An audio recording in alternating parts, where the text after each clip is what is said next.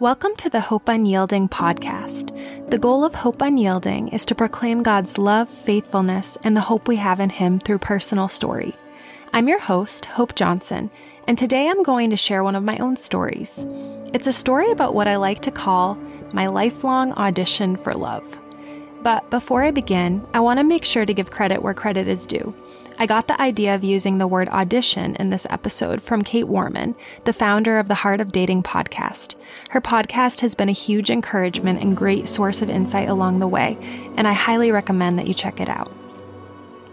So many of us have spent years of our lives trying to prove that we're worthy of love or battling thoughts that we're unlovable.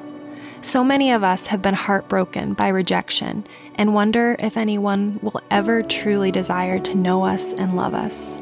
I want to give voice to these struggles through telling my story, and I also want to point to God's love and faithfulness through sharing some major breakthroughs I've had in this season. God has been so faithful in this long process of uprooting lies that have controlled me for so long, and I'm so excited to share what He's done. I'm going to talk a little neuroscience, a little C.S. Lewis, and a bit about a 3-month dating fast I just finished. But most of all, I'm going to talk about the love of Jesus Christ and how it has given me the freedom to finally stop auditioning for love.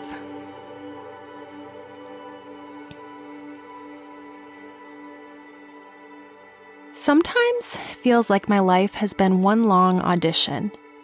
I've always had a bent toward trying to prove my worth through performance, but it was at 13 years old that I fell into the clutches of a perpetual audition that would consume me for the next 16 years, the audition for love. One short conversation spoke a new paradigm into being, one in which I would pace back and forth miserable for years. The words that were spoken to me might seem trivial when you hear them, but often the hurtful words spoken to us during our formative years shape our outlook on life more than we realize. And perhaps you also had similar experiences in your younger years that seem small looking back, but that still affect you to this day. But before I tell you about that conversation, let me give you some context, and you can feel free to laugh along with me at 13-year-old Hope. As a young teen, I was already in love with the idea of love. I was praying for my future husband, writing love songs to him in a blue spiral-bound notebook, and savoring any bit of romance I could access, in books and songs and movies. And at age 13, lo and behold, I found the man I wanted to marry. He was everything I'd prayed for. He was musical, he made me laugh, he knew how to have deep conversations, and above all, he loved God. Well, I suppose he wasn't technically a man. He was only 12 years old. But I just knew, ours could be the sweet story of growing up side by side, our friendship eventually blossoming into a beautiful romance. He might see me as just a friend for now, but one day, just like in all the books I'd been reading, he would wake up to the devoted woman who'd been there all along. But at this point, we were far from romance. I was his confidant when he wanted to talk about the girls he liked, usually cute, thin blondes, worlds away from this basketball-playing redhead who had no idea what to do with her frizzy hair. The memory is still vivid. It was the most romantic of nights, the type that awakens all your senses. The Maine summer was bleeding into fall, and the air was just chill enough to prickle your skin with minty adrenaline. The stars above the countryside home hung like specks of powdered sugar in the sky as he, our friends, and I played an intense game of manhunt. But the sense that was heightened the most was the sense of hope. Perhaps tonight he would see my worth. Perhaps tonight our romance would begin. Winded after sprinting through the chilly dark, we stopped to catch our breath. Then he started one of the deep conversations that he was so good at. "You know, Hope," he said, "I liked you once, but it was only for like a day." It was quite the backhanded compliment, looking back, but rather than deflating me, it egged me on. Because for a day, at least, I had taken center stage in his mind. For one day, he had seen my worth. The spark of hope emboldened me to probe a vulnerable question that voiced a longing I believe is embedded in the heart of almost every woman, to be found beautiful. "You liked me," I ventured, "but it wasn't because I was hot or anything, right?" I stood with bated breath, waiting for this 12-year-old child to validate my existence. But, as 12-year-old boys often do, he said exactly what he was thinking. "It's okay, Hope. Your personality outweighs your looks." And like that, he was off again, on to another game of manhunt, while I made my way to the swing set, hot tears blurring my view. Your personality outweighs your looks. I had held out the most vulnerable flame of hope, and he had snuffed it out with blunt indifference. Your personality outweighs your looks. I ruminated on his words, taking them as both a definition and a challenge. The one whose opinion I cared about the most had defined me as unworthy and unremarkable, but the story wasn't over. I could show him he was wrong about me. I could show him I was beautiful. I could show him I was worthy of his love. And he would see one day. Wouldn't he? That night begins what I call my struggle with Leah syndrome. You're probably familiar with the heartbreaking love triangle recorded in Genesis. Jacob falls in love with the beautiful Rachel, works 7 years for her, then is tricked by his uncle Laban and ends up marrying her older, less attractive sister, Leah. Jacob was understandably furious, and he struck an agreement with Laban that he could marry the love of his life, Rachel, in exchange for 7 more years of service. Jacob and Rachel were finally united in wedded bliss. But where did this leave Leah? Genesis 29:32 says, "Leah became pregnant and gave birth to a son. She named him Reuben, for she said, 'It is because the Lord has seen my misery. Surely my husband will love me now.'" Leah's words break my heart because I know how her story ends. I know that Jacob never loves her, no matter how much she prays, no matter how hard she tries, no matter how many children she bears. I also know that her longing for his love never goes away, although you can see her hope wane as she shies away from using the word love in later verses. After her 3rd child, she says, "Now at last my husband will become attached to me." After her 6th, she was willing to settle for even less, saying, "This time my husband will treat me with honor." Leah lived her whole life in heartbreaking limbo. Hope never left her, but her husband never loved her. I began to follow Leah's example without realizing it. For the next 3 years, I did everything I could think of to prove my worth and beauty to this boy. I wore more makeup. I straightened my hair. I tried to lose weight. Each action I took embodied Leah's tragic phrase, "Surely he will love me now." But he never did. Let's fast forward to my first year of college, to my freshman English seminar. Once a week, we sat around a conference table in the chapel of my small Christian college and discussed literature that delved into the hard questions of the Christian life. Today, we were discussing C.S. Lewis's The Four Loves. Now, in Christian circles, agreeing with Lewis is usually tantamount to saying the sky is blue. Unless it involves things he wrote about women, I found out that day. Apparently, those are parts of the Lewis canon that need to be excised or at least taken with a grain of salt. One passage in particular, where Lewis voiced his thoughts on headship and marriage, sparked anger among my classmates at its seeming misogyny. Lewis said, "This headship, then, is most fully embodied not in the husband we should all wish to be, but in him whose marriage is most like a crucifixion, whose wife receives most and gives least, is most unworthy of him, is in her own mere nature least lovable. For the church has no beauty but what the bridegroom gives her. He does not find but makes her lovely. The chrism of this terrible coronation is to be seen not in the joys of any man's marriage, but in its sorrows, in the sickness and sufferings of a good wife, or the faults of a bad one, in his unwearying, never paraded care, or his inexhaustible forgiveness, not acquiescence. As Christ sees in the flawed, proud, fanatical, or lukewarm church on the earth that bride who will one day be without spot or wrinkle, and labors to produce the latter, so the husband whose headship is Christ-like, and he is allowed no other sort, never despairs. To my classmates, this was misogyny at its worst. The woman not being worthy, comparing marriage to a crucifixion, the husband, quote, making his wife beautiful. To them, it seemed that Lewis was expressing that women were inferior to men both spiritually and morally. But I didn't read it this way. What I saw was the freeing beauty of a love not based on performance, on looks, on being the perfect wife, but a love that remained steady and faithful, even when the object of love didn't measure up. Lewis had described a love that did not require constant auditioning, and I marveled at it. It was such a peaceful, secure contrast to the conditional type of love I was used to pursuing. I pushed back against my classmates' interpretations, and I was met with awkward silence.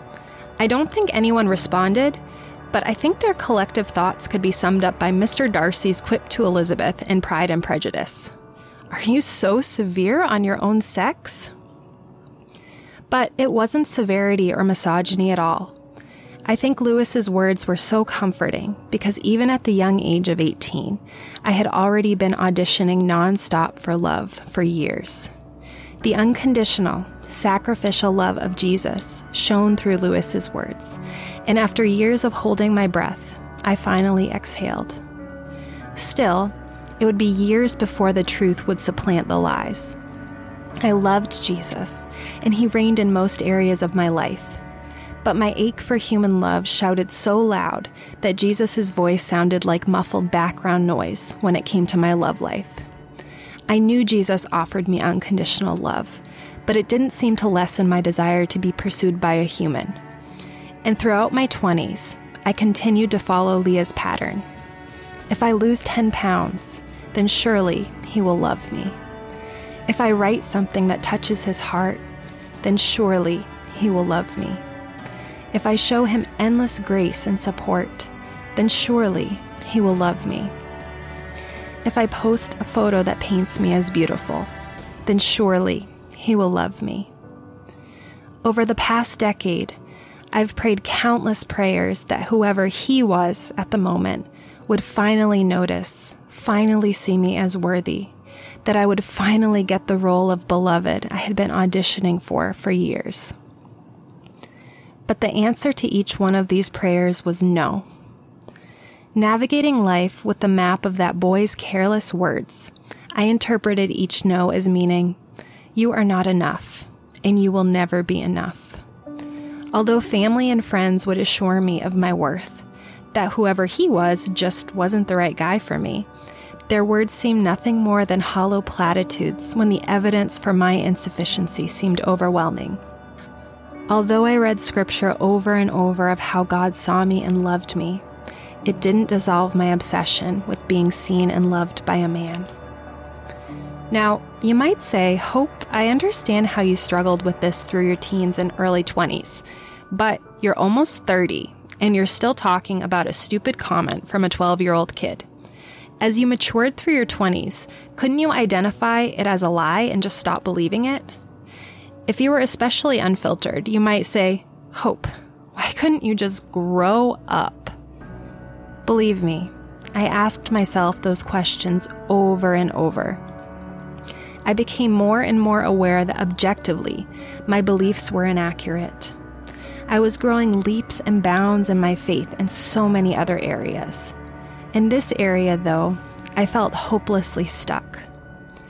But something I recently learned about our brains has shed light on why, as an adult woman, I was so greatly influenced by a faulty belief sprouted in childhood. Now, I know very little about neuroscience, so I found this lay definition of the reticular activating system especially helpful. If there are any neuroscientists or psychologists out there who happen to be listening and I get something wrong, please let me know. But as far as I understand it, the reticular activating system is a system in our brain that seeks out evidence for already established beliefs.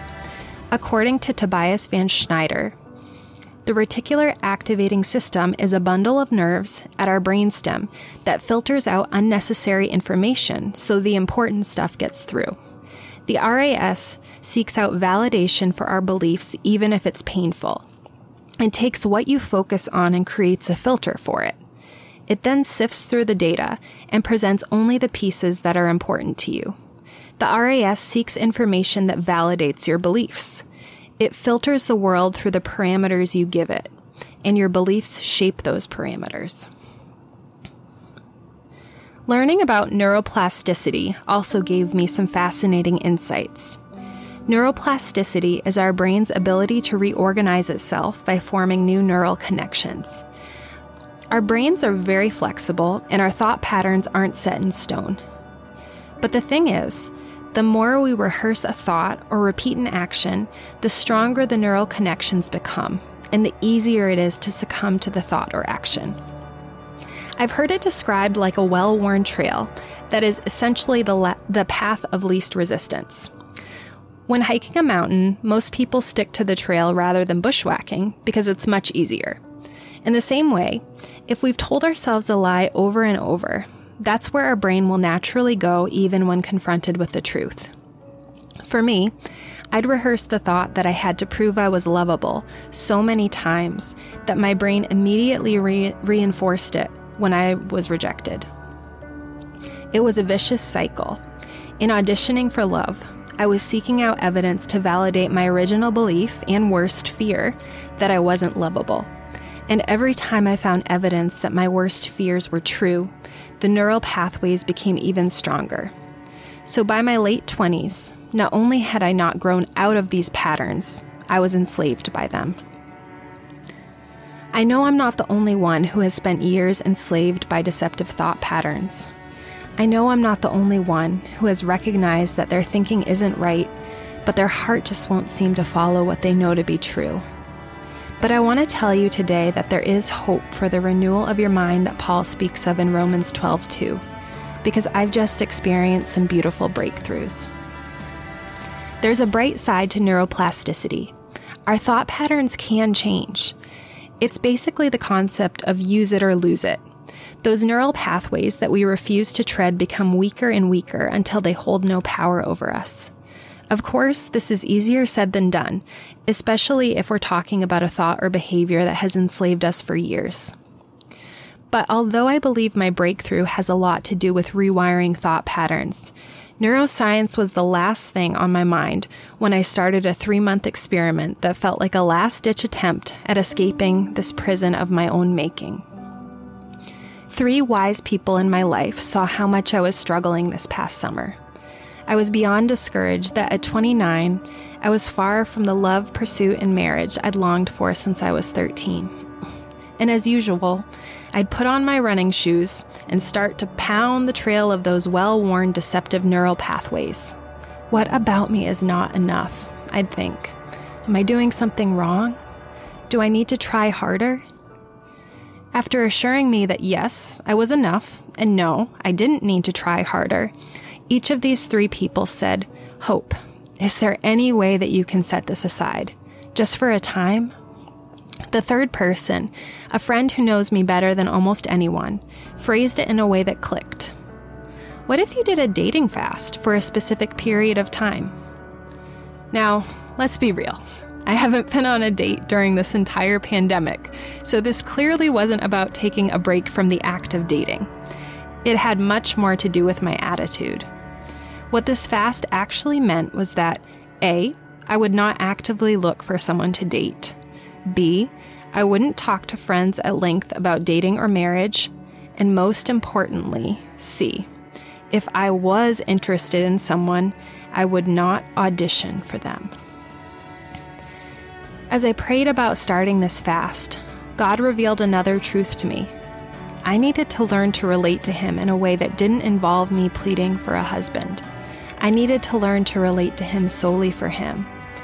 And as I was to find out later, I needed to experience just how much he loved me.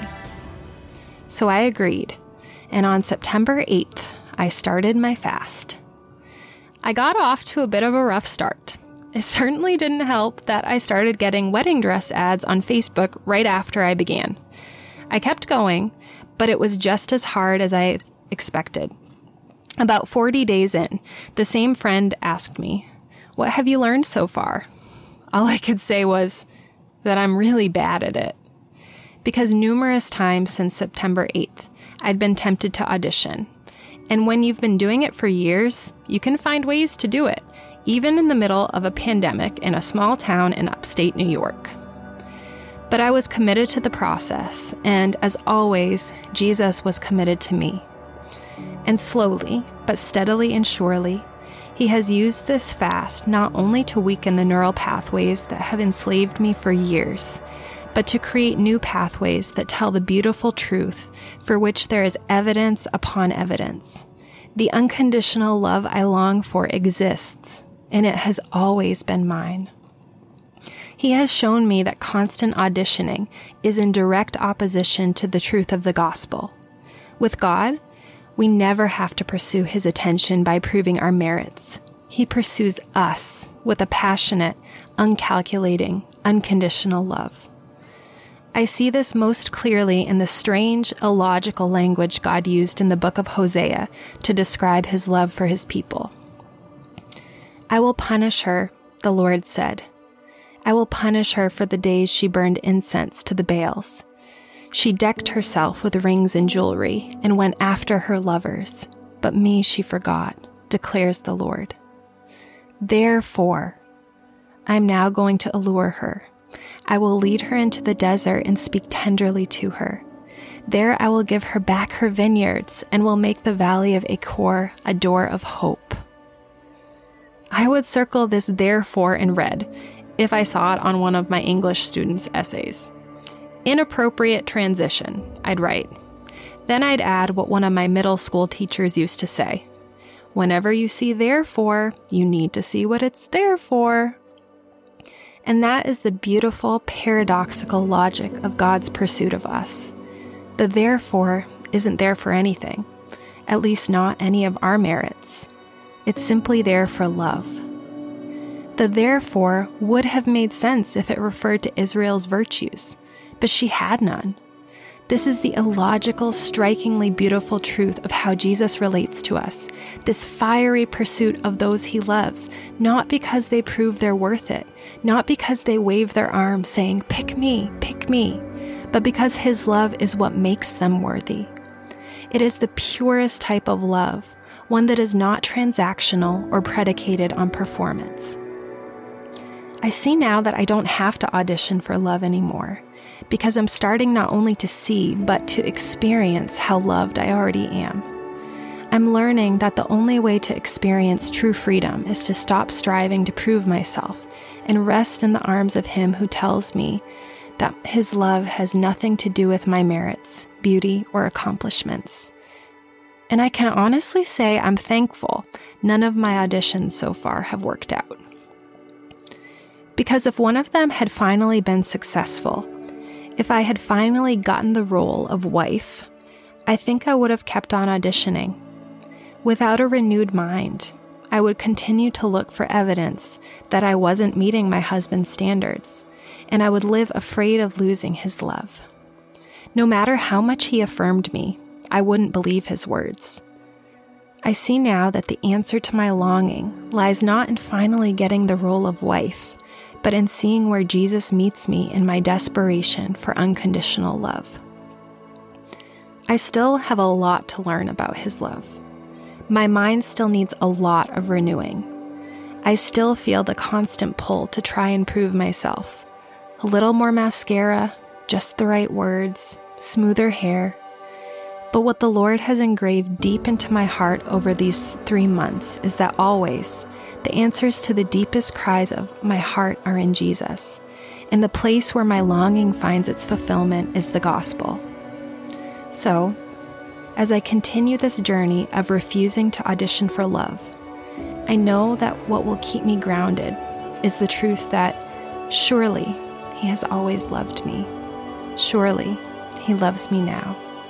And surely He always will.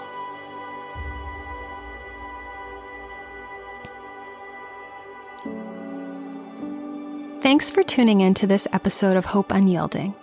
I hope that this episode encouraged you and pointed you to Christ.